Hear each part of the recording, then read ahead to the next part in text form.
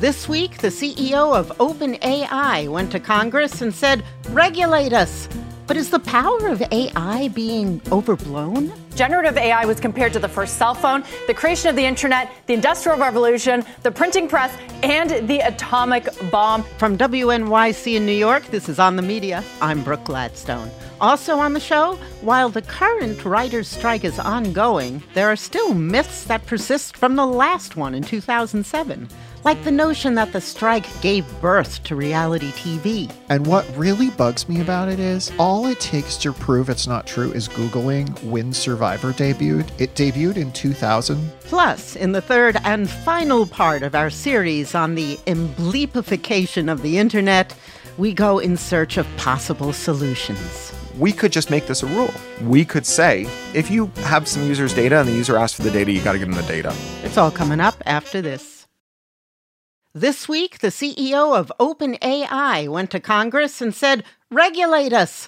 But is the power of AI being overblown? Generative AI was compared to the first cell phone, the creation of the internet, the Industrial Revolution, the printing press, and the atomic bomb. From WNYC in New York, this is On the Media. I'm Brooke Gladstone. Also on the show, while the current writers' strike is ongoing, there are still myths that persist from the last one in 2007. Like the notion that the strike gave birth to reality TV. And what really bugs me about it is, all it takes to prove it's not true is Googling when Survivor debuted. It debuted in 2000. Plus, in the third and final part of our series on the embleepification of the internet, we go in search of possible solutions. We could just make this a rule. We could say, if you have some user's data and the user asks for the data, you got to give them the data. It's all coming up after this. From WNYC in New York, this is On the Media. I'm Brooke Gladstone. On Tuesday, Sam Altman, the CEO of OpenAI, testified in front of the Senate Judiciary Committee about the dangers of artificial intelligence. The hearing opened with remarks from Senator Richard Blumenthal. We have seen how algorithmic biases can perpetuate discrimination and prejudice, and how the lack of transparency can undermine public trust. This is not the future we want. But wait! If you were listening from home, you might have thought that voice was mine, but in fact, that voice was not mine. The audio was an AI voice cloning software trained on my floor speeches. The remarks were written by ChatGPT when it was asked how I would open this hearing. The stunt was somewhat underwhelming.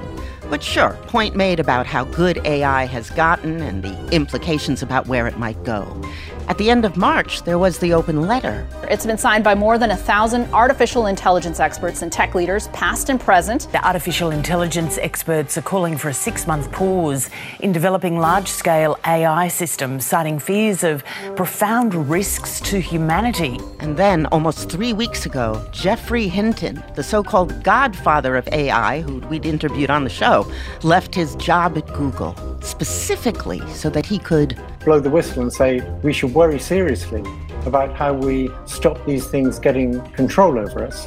And it's going to be very hard, and I don't have the solutions. I wish I did. Apple co-founder Steve Wozniak also chimed in. It's going to be used by people, for basically really evil purposes. As did Microsoft founder Bill Gates. We're all scared that a bad guy could grab it. And OpenAI's Sam Altman basically said to Congress, "Regulate me." It is essential that powerful AI is developed with democratic values in mind, and this means that U.S. leadership is critical. Will Oremus writes about technology and the digital world for The Washington Post. He says the vibe of Tuesday's session was worlds away from the ones where lawmakers rake social media execs over the coals. This was very different. This was more like some of those low-key hearings you don't end up reading much about in the news, where they have some independent expert witnesses that are there to really educate them about an issue. That's how they were treating Sam Altman, who is the CEO of OpenAI. But what was his take? What was his demeanor? Was he the Cassandra of coders? He was there to issue warnings about how powerful this technology could be. My worst fears are that we, the field, the technology, the industry, cause significant harm to the world. I think if this technology goes wrong, it can go quite wrong. And we want to be vocal about that. We want to work with the government to prevent that from happening. But he was also there to present himself as an ally in making sure that the worst fears aren't realized. But here's the thing. Altman's the one who's building it. Yeah, I know. That is the thing. No company has done more to push this particular form of AI. You can call it generative AI or large language models, foundational models, the stuff that underpins something like ChatGPT.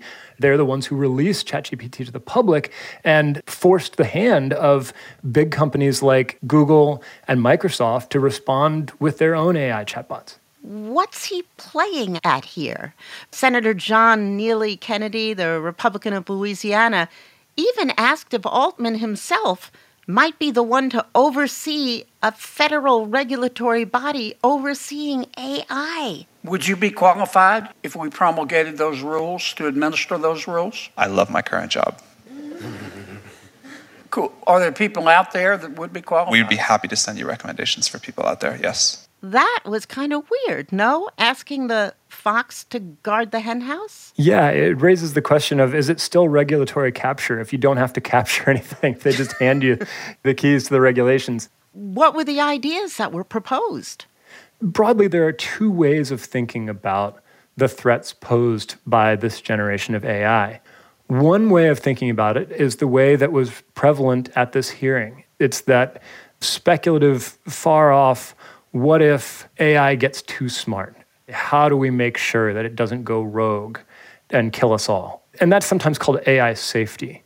There is another framework, sometimes called AI ethics, that looks more at problems of how can AI tools be misused by humans, or how could they deceive people? This hearing really focused more on the speculative harms and less on the questions like, what if companies start delegating decision-making to AI today, and the AI makes bad decisions at a huge scale? And we don't know why, because it's a black box, because we don't know exactly how it works or what data it's been trained on. What if tons of people lose their jobs, and then we realize it was all a big mistake? Or we realize that they've been replaced by these machines that have embedded really insidious biases.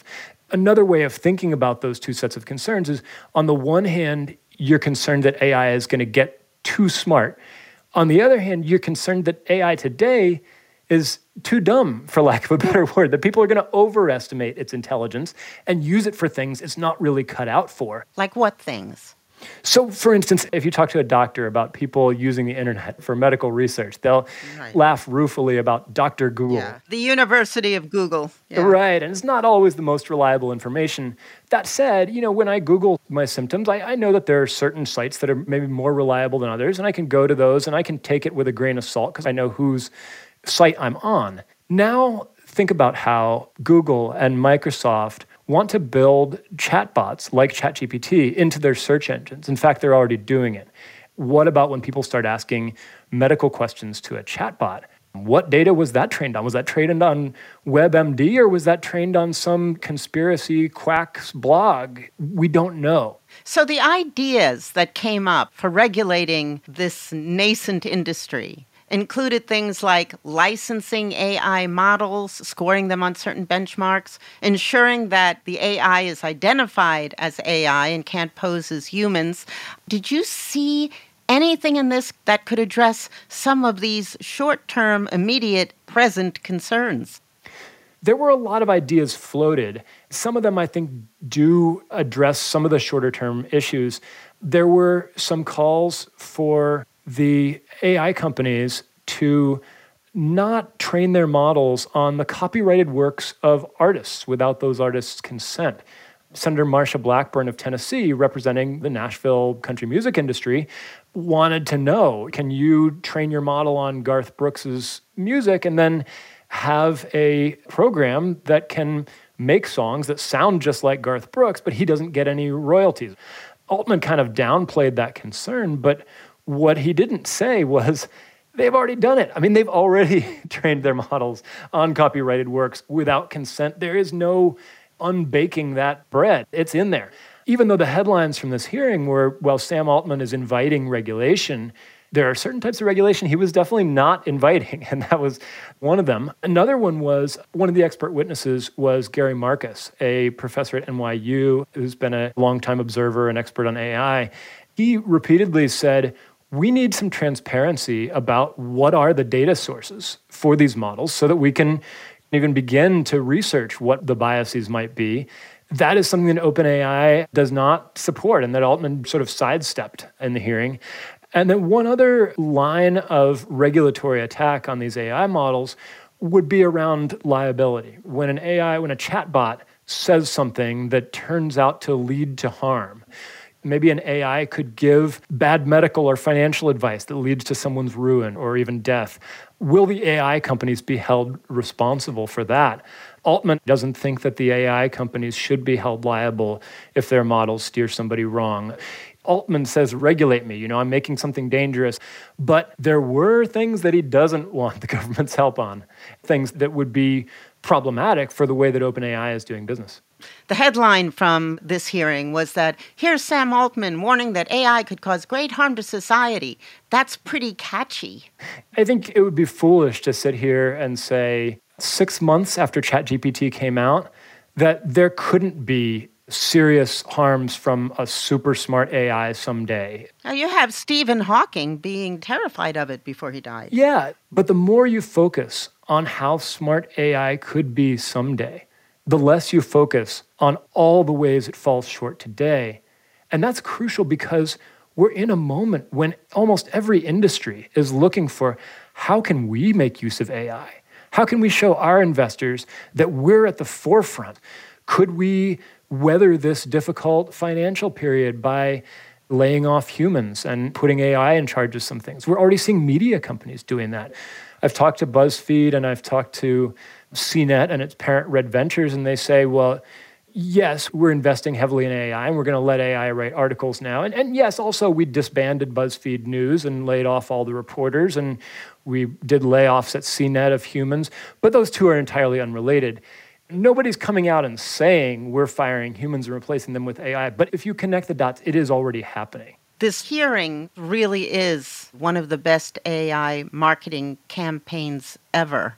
Right? If you're Sam Altman and you get a whole press cycle that says, first of all, my technology is so powerful that it could destroy the world, and second of all, I'm here to help. Regulate me, and I'll do whatever I can to prevent that from happening. That's kind of a hero pose for him. It's worth noting that they did not include some of the people who first brought the warnings about large language models to the public's attention. A few years ago, there was a big hubbub around Google's ethical AI team, and it stemmed from a research paper that members of that team had co-authored. They warned of everything from the impacts on the climate from building ever bigger models that require ever more computing power and energy to run. They warned about the biases built into the data that these models were being trained on. And Google wouldn't let them publish that paper. Those people are still very active as critics of AI, but they were not invited to be part of this hearing. Instead, you got the industry folks who were asked to come in and inform lawmakers about what the harms might be. What sort of lens should the concerned media consumer put on this story and the coverage of it? I would just say to consumers of the news, be wary of the hero narrative. Be wary of the idea that this guy who's building the leading AI systems is also the guy to save us from them. There are many other voices out there with different things to say than Altman about the risks posed by AI. I think it's really important that those voices get heard and listened to when they speak up. We need to be aware of its limitations in order to have any hope of using it for good. Will, thank you very much. Thanks for having me. Will Oremus writes about the ideas, products, and power struggles shaping the digital world for The Washington Post. Coming up, the writers are restless. This is On the Media.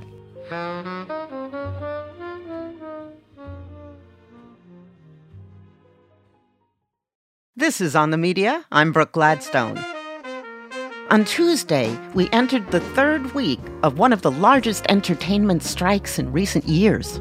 This is the first time in 15 years that TV writers are on strike. They say that they're calling for fairer contracts after not being able to reach an agreement on negotiations last They're also looking to the future and hoping to stave off an industry takeover by artificial intelligence and chatbots. The action by the Writers Guild of America has closed down shows from Abbott Elementary to SNL to The Tonight Show, many others, and big names join the little ones on the picket line. Tina Fey, Seth Meyers, Rob Lowe, Jason Sudeikis, and a very impassioned Mandy Patinkin. You guys who make millions and millions of dollars, for God's sake, without the writers, we're nothing. They create the stories that make our hearts beat. Those writers have definitely shown their skills over the course of the strike. Hollywood writers now penning one-liners on picket signs. A fair offer they apparently can't refuse. Jokes are hard. Paying us is easy.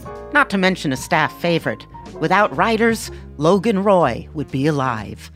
At the heart of the strike are concerns about the risks to writer pay and career development posed by the rise of streaming. For instance, streamers don't pay writers residuals, the cut of cash they'd normally get each time their show was rerun on TV. Now they're more likely to be paid just for the number of days they work on any given show, and streaming shows often have shorter seasons. But while streaming is new-ish, the fundamentals behind the strike are perennial. For 15 years, Emily St. James covered TV at such outlets as Vox and the AV Club, including the 100-day 2007 writers' strike. Now she's a TV writer herself. Yes. I feel very strange saying I am a TV writer when I worked one day in that job and immediately went on strike. We spoke to Emily fresh from the picket line about some of the less-than-true notions she's seen in the coverage about this strike and the last one. For instance, the notion that the 2007 strike supercharged the growth of reality TV.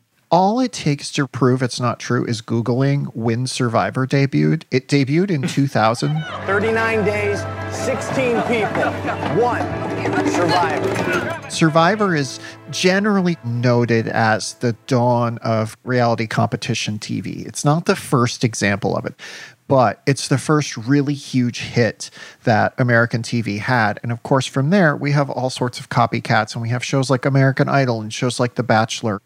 And all of those shows debuted before 2005. The strike is in 2007.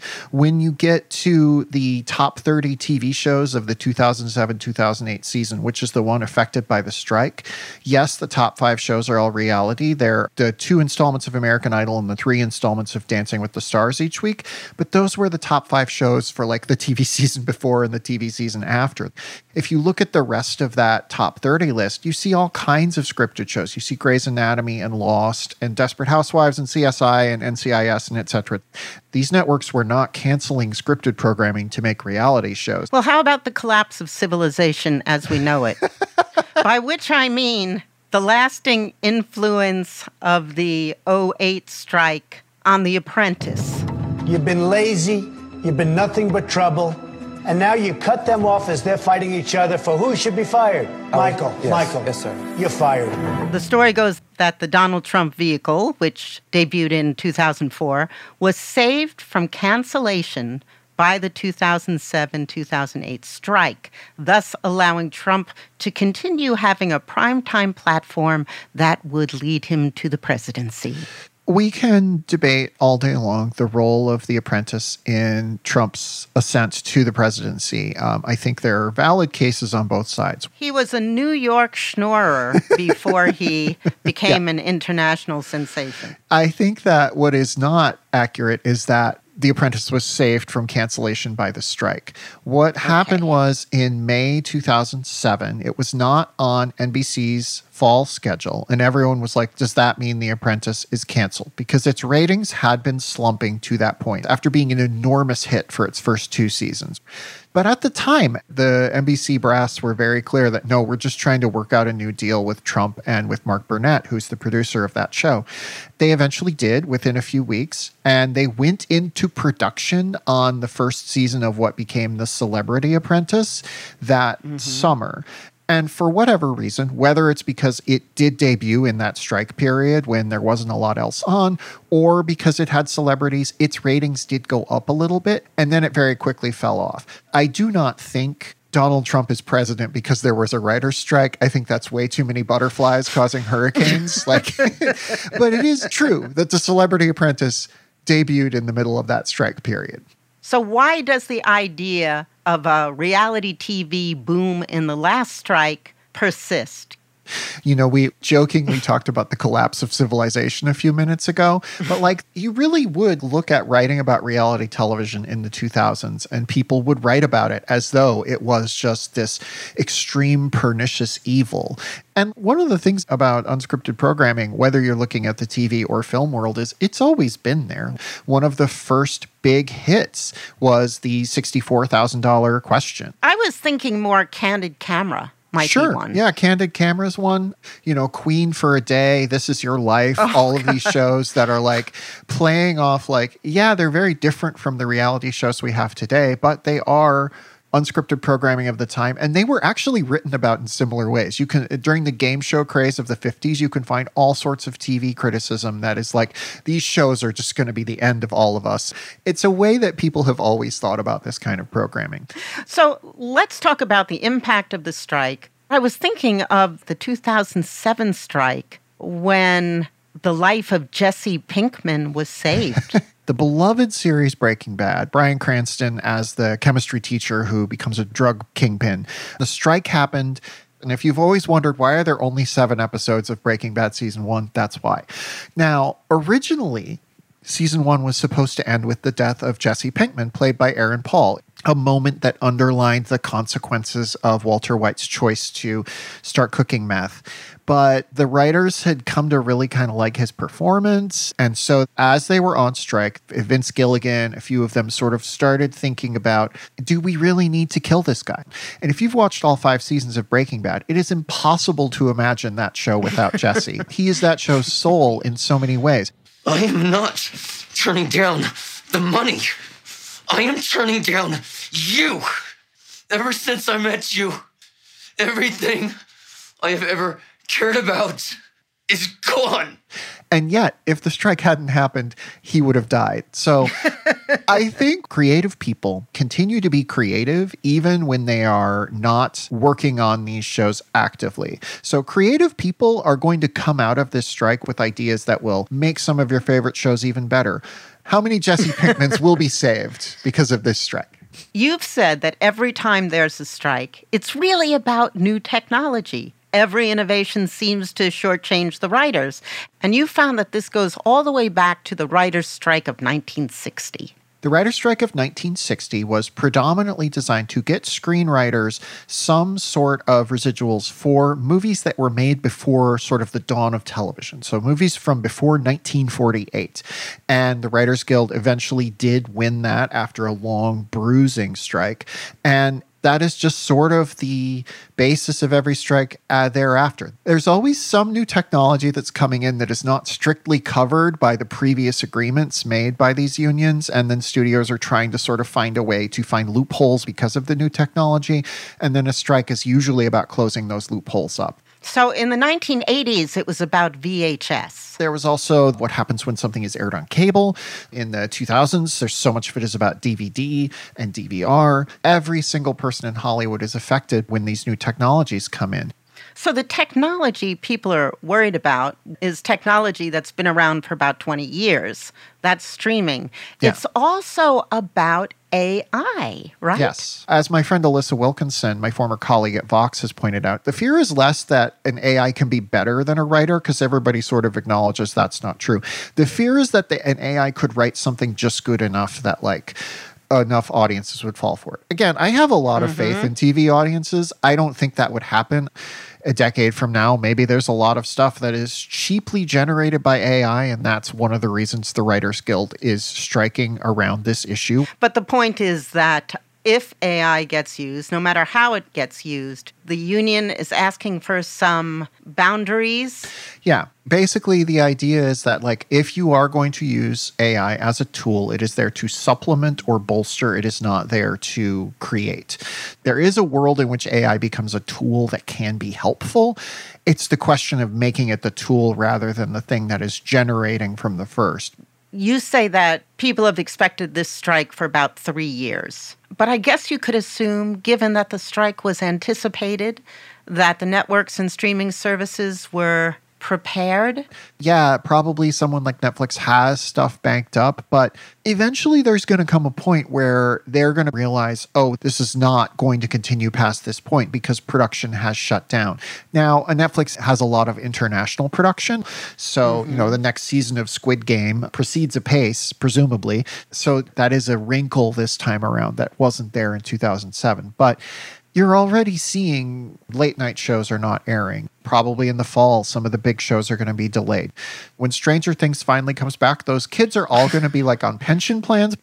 There is sort of this looming deadline. June 30th is the expiration of the contracts that AMPTP, the group that represents all of these studios, has with the DGA, the Directors Guild, and SAG, the Screen Actors Guild. And there is an equal amount of irritation and frustration and anger among members of those guilds. Now, will that result in a strike? That is hard to say. The Writers Guild has historically been the union that is most likely to go on strike, but I would be very intrigued to see what happens if all three of the major creative unions go on strike. Don't you think that the coverage of strikes has been a lot more positive in recent years than in years past? You look at polling for how positively Americans feel about labor unions, and it's at its highest rate since 1965. Yeah. I know some people are irritated a little bit in the sort of working man's hero narrative that the WGA sometimes strikes. But the fact is that since the pandemic and the attention of the American public, however briefly, on the role of essential workers in our lives has had an impact on the perception of work in general and on inequality. Yeah. I think there has never been a period in American history when people have been more aware of the idea that a small number of people have a disproportionate amount of the wealth, and everyone can see the way that that affects whatever industry they're in, regardless of that industry. The work that I do is not a blue-collar job. It is very, very white-collar, but it's a similar situation where I am getting paid what is ultimately a pittance compared to what is being made by the people who are my vast, enormous corporate overlords. And that was true when I was at Vox. That was true when I was at the AV Club before that. I think it is a situation that has united a lot of people who traditionally maybe would not have been united. It's been fascinating to watch that sort of solidarity develop among the various groups who do very different things here. Thank you so much. You're welcome. Emily St. James is a former TV critic turned TV writer. For one day. For a day. Her latest article for Vanity Fair was called, "Can We Really Blame Trump in the Reality Boom on the 2007 Writers' Strike?" Coming up, the third and final part of our exploration with Cory Doctorow into why big digital has gone to the dogs. This is On the Media. This is On the Media. I'm Brooke Gladstone with the third and final part of our discussion with the great Cory Doctorow, journalist and novelist and special advisor to the Electronic Frontier Foundation, about the process whereby big platforms go bad, a phenomenon he calls enshittification. In part one, we went through the 3 steps taken by big digital platforms like Facebook, Amazon, TikTok, and Twitter to get richer and get worse. 1, lose money to win customers. 2, benefit big suppliers and squeeze the small ones. And 3, squeeze everyone but the shareholders, making everyone miserable but not too miserable to leave. In part 2, we discussed how and why this happens and whether big digital is maybe just different from other earlier monopolies. This is the solutions section, both uplifting and deeply problematic. The problem, for instance, of passing common sense regulation, which is hobbled by confusion over how the internet works, abetted by platform designers, and also by the fact that those designers are rich and thus effective lobbyists. It's not that they're rich. It's that they're rich and united. A crucial distinction. One only has to look back on the early days of this century. Tech at the time was like 150 squabbling small and medium-sized companies that all hated each other's guts and were fighting like crazy. And so lawmakers heard contradictory messages from tech. And so the consolidation of tech into what Tom Eastman calls 5 giant websites filled with screenshots of text from the other 4, that produced a kind of common playbook, right? And so now we get a lot of tech laws that are very bad that tech has pushed for because tech is able to sing with one voice. And Congress offers bad solutions because they don't get the internet? The internet is not something that you just dump something on. It's not a big truck. It's a series of tubes. And if they're filled, when you put your message in, it gets in line. So you don't have to get the technology in depth to be able to make good policy. And the last time I checked, there weren't any microbiologists in Congress, and yet we're not all dead from drinking our tap water. What you need to be able to do is hold a hearing in which the truth emerges from a truth-seeking exercise where adversarial entities counter one another's claims and an expert regulator who isn't captured by industry is able to evaluate those claims. Like that's how you get good rules. So instead we end up with regulations that are simply unworkable? Since the 1990s, every couple of years, like a bad penny, someone proposes that we should make cryptography that works when criminals and foreign spies and stalkers are trying to break into it, but doesn't work when police officers are trying to break into it, or our own spies. So Bill Clinton had something called the Clipper chip. Right now in the UK, there's a proposal about this for instant messaging. It happens all over the world. Okay, so I'm not an expert. It sounds to me like if you're going to try and create an encryption system that will protect you from crooks, but not from each other, you're not going to get an encryption system. Nailed it right there on the head in one. And, you know, we have a name for what lawmakers do when we point this out. They say, nerd harder. We have so much confidence in your incredible genius as a sector.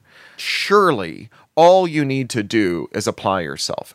Sometimes they're right. Sometimes there's a kind of dazzling act that goes on from tech where they say, this is impossible, and what they mean is we'd rather not do it. And that would be things like, can you have a search engine that doesn't spy on you?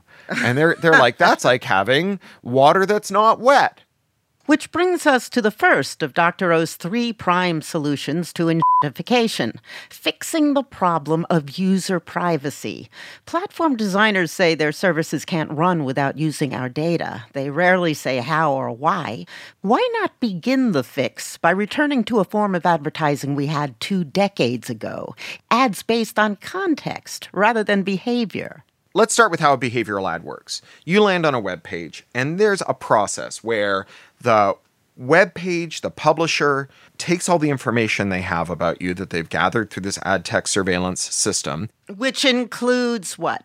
Everything you've bought, everywhere you've gone, everything you've looked at, all the people you know, your age, your demographics, your address, everything. And so they say, I have here one Brooke Gladstone, NPR host and proud New Yorker, who last week was thinking about buying an air conditioner for her apartment. And they say, what am I bid for this Brooke Gladstone?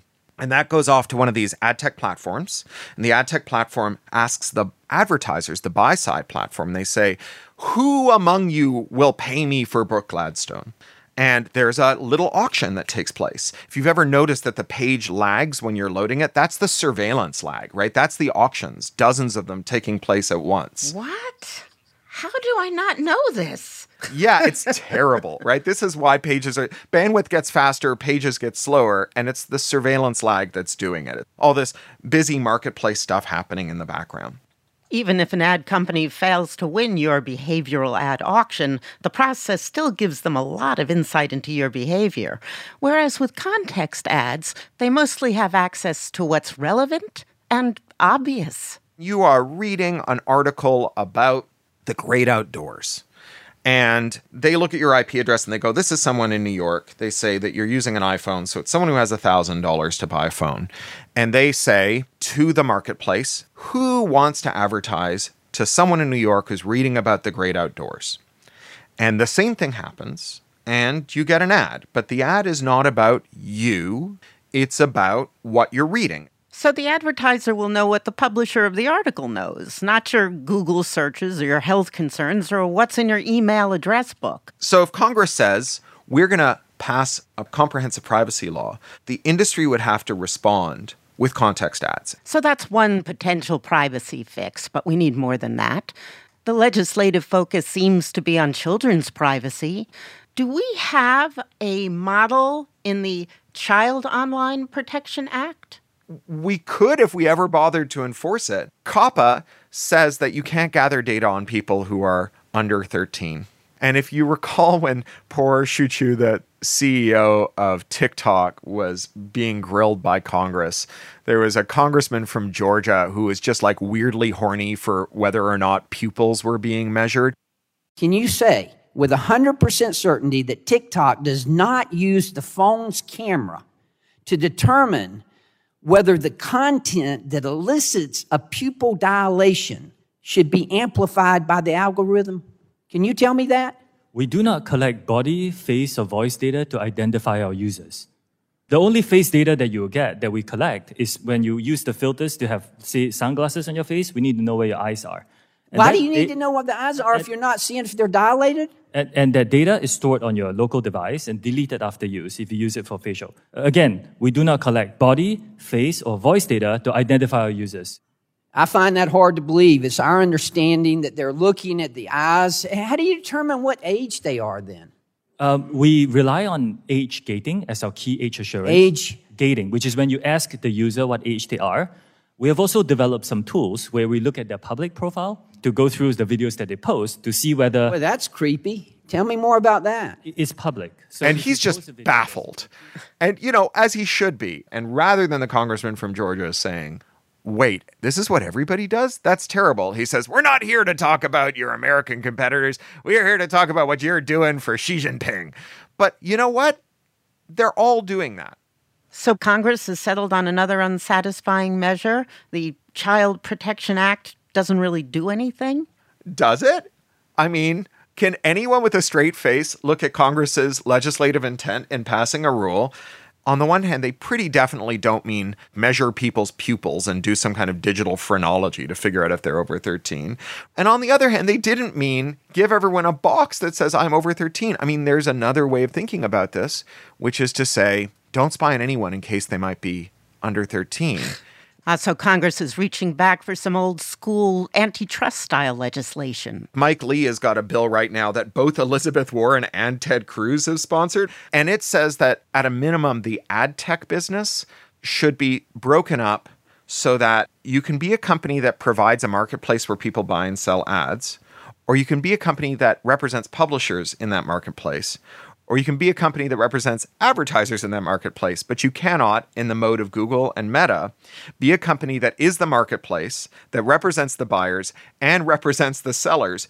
And somehow, even though you claim that this is a very clean arrangement, somehow the share of money going to publishers keeps going down, the cost to advertisers keeps going up, and your margins keep increasing. So we could say that you can have a platform or you can use the platform. But if you own a platform, you can't own one of the teams. Facebook vowed not to spy on us when it started on its road of broken promises. But now the big platforms claim that reining in privacy would break the internet. They say the same thing about taking step 2 in Dr. O's program to pull big media from the dung heap. Step 2 is interoperability. Consider this. Okay, when you buy a pair of shoes, you can wear anyone's socks with them. When you buy a car, you can plug any charger into the cigarette lighter. And in theory, when you buy an iPhone, you could run anyone's software on it.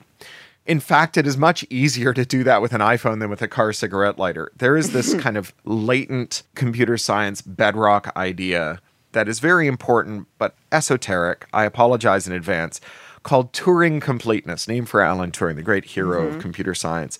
And Turing completeness, it says that the only computer we know how to make is the one that can run all the programs we know how to write. And so you could hypothetically write a program that would allow you to install a different operating system on your iPhone or a different app store on your iPhone. And it's not the technical challenge alone that stops it. The real thing that prevents it is that if you tried it, Apple would destroy you with lawsuits. They'll drum up 1,000 excuses that, today we call IP, which colloquially just means anything that allows me to control the conduct of my competitors, my critics, or my customers. Of course, in fairness to big digital, they're not alone here. I mean, if you buy a John Deere tractor, only John Deere can fix it. I mean, literally. Yeah, it's a thing they do called VIN locking. VIN is vehicle identification number. Computers are now so cheap that they can put a little microchip in every part.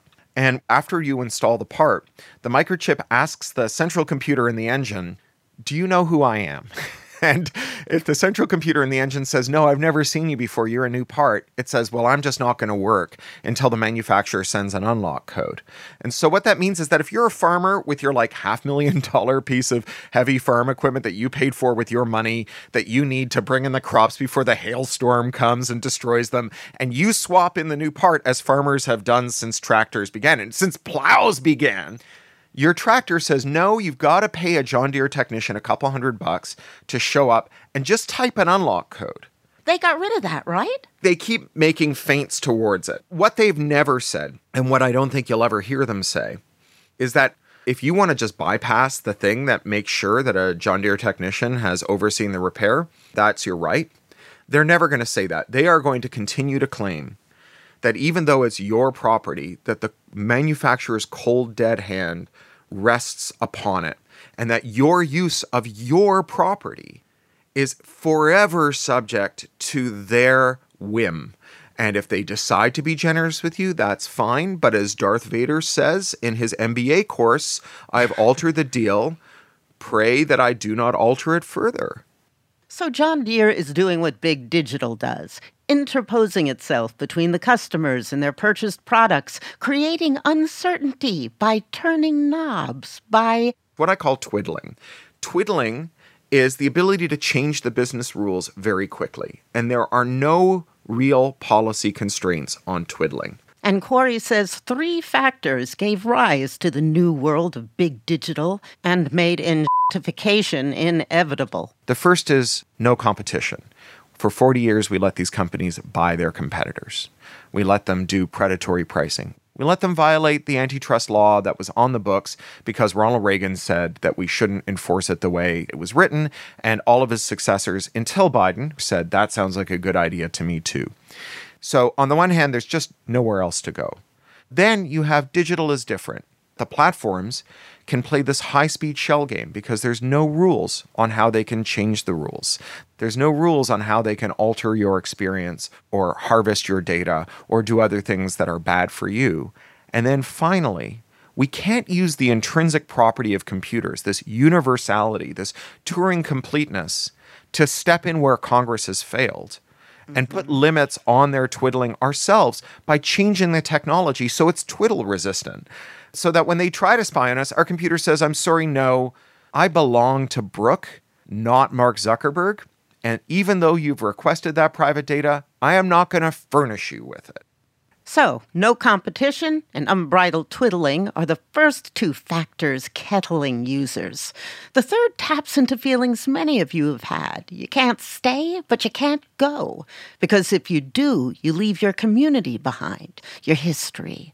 You can't take it with you. And reestablish the connection with them. There's no right to exit. Though some companies have tried to make it possible. A company called Power Ventures. If you just told it your Facebook login and your logins for all the other services you used, it would put them all into one inbox that you could manage centrally. So you could send LinkedIn messages and Twitter messages and Facebook. And you wouldn't do it in a way that would allow them to surveil you. Like they could see the message, but they couldn't see all the things you did leading up to the message and leaving it and so on. It was a great tool. And Facebook argued that it violated the Computer Fraud and Abuse Act. Facebook gives you this kind of Sophie's choice where either you go and you do what's best for Brooke, the individual, or you do what's best for Brooke, the member of a community. Because if you leave, you leave the community behind. Now, we could just make this a rule. We could say, as we do with most data protection regimes like the California Privacy Act, like the European General Data Protection Regulation, and so on, we could say, if you have some user's data and the user asks for the data, you got to give them the data. And then we could say to a company like Twitter that is just cruising for a bruising from consumer protection agencies and is probably going to be operating under a new consent decree, hey, your consent decree, now that you've abused your users, is you've got to support this standard so that users can leave but continue to send messages to Twitter, and they can take their followers with them if they leave, and they can take their followees with them when they leave. So to recap, to reverse the degradation of our online experience, we wrest some control of our privacy by insisting on ads that collect only context rather than every known morsel of information about our earthly lives. Then sue for interoperability, the right to use what we own, from books to tractors, and slap away the seller's cold dead hand. Finally, we lay claim to our right to exit, the simple idea that signing out of social programs should be as easy as signing up. All these would take lots of public pressure, but all are possible. In fact, they were normal parts of our online experience, all of them, before being thrown on the dung heap with mission statements vowing to give people the power to build community, protect the user's voice, and not be evil. Big Digital's current mission statement should be, it gets worse before it gets worse. I wonder, has anyone ever stopped the process in its tracks? Have users ever rebelled before a platform or a service went south? Well, I've got some good news for you, Brooke, which is that podcasting has thus far been very identification resistant. Really? Yeah, it's pretty cool. So podcasting is built on RSS. I know that. It stands for Really Simple Syndication. That lets pretty much anyone upload content to the internet that can be downloaded by anyone else. The creators of RSS were very aware of how platforms could lock in users and built their tech to combat that. And in turn, podcasts are extremely hard to centralize. Which isn't to say that people aren't trying. Like Apple? Oh my goodness, do they ever. YouTube, Spotify gave Joe Rogan $100 million to lock his podcast inside their app. And the thing about that is that once you control the app that the podcast is in, you can do all kinds of things to the user, like you can spy on them. You can stop them from skipping ads. So the BBC for a couple of decades has been caught in this existential fight over whether it's going to remain publicly funded through the license fee or whether it's going to have to become privatized. And it does have this private arm that Americans are very familiar with, BBC Worldwide and BBC America, which basically figure out how to extract cash from Americans to kind of help subsidize the business of providing education, information, and entertainment to the British public. So the BBC created a podcast app called BBC Sounds. That's right. Mm-hmm. So one of my favorite BBC shows of all time is The News Quiz. Welcome to The News Quiz. It's been a week in which the Culture Secretary suggested the BBC needs to look at new sources of funding, so all of this week's panellists will be for sale on eBay after the show. And you can listen to it as a podcast on a 4-week delay. So you can hear comedians making jokes about the news of the week a month ago. Or you can get it on BBC Sounds. And from what I'm told by my contacts at the Beeb, people aren't rushing to listen to BBC Sounds. Instead, they're going, there is so much podcast material available, more than I could ever listen to. I'll just find something else. And that's what happened with Spotify, too. Spotify paid big bucks, like hundreds of millions of dollars, to buy out production houses and big creators like Alex Cooper and Joe Rogan in an attempt to build digital walls around their conquest's popular shows, just to see their hard-won audiences say, I'll pass. And now, Spotify is making all those pronouncements, we're going to, on a select basis, move some podcasts outside for this reason and that. And basically what's happening is they're just trying to save face as they gradually just put all the podcasts back where they belong on the internet instead of inside their walled garden. Maybe it's because of the abundance of content, or because, like the news business, people are used to getting it for free. Podcasting seems resistant, even though no medium is safe from what Dr. O is describing. Enshittification sits at the intersection of some of our country's most powerful players, entrenched capitalist values, and the consumer's true wants and needs. So how do you see our future? I have hope, which is much better than optimism. Hope is the belief that if we materially alter our circumstance, even in some small way, that we might ascend to a new vantage point from which we can see some new course of action that was not visible to us before we took that last step. I'm a novelist and an activist, and I can tell the difference between plotting a novel and running an activist campaign. In a novel, there's a very neat path from A to Z. In the real world, it's messy.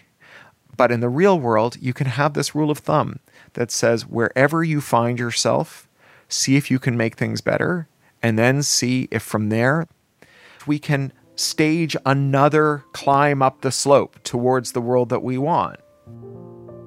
I got a lot of hope pinned on the Digital Markets Act. I got a lot of hope pinned on Lena Khan and the Federal Trade Commission's antitrust actions, the Department of Justice antitrust actions, the Digital Markets Act in the European Union, the Chinese Cyberspace Act, the Competition and Markets Authority in the UK stopping Microsoft from doing its rotten acquisition of Activision.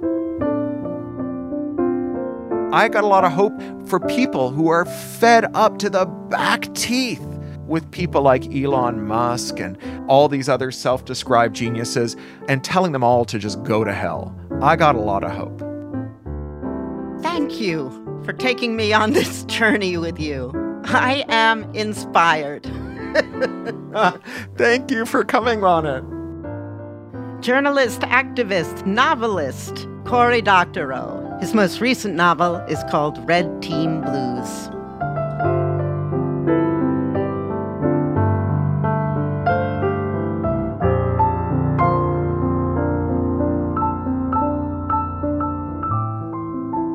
On the Media is produced by Micah Lowinger, Eloise Blondio, Molly Schwartz, Rebecca Clark Callender, Candice Wong, and Suzanne Gabber.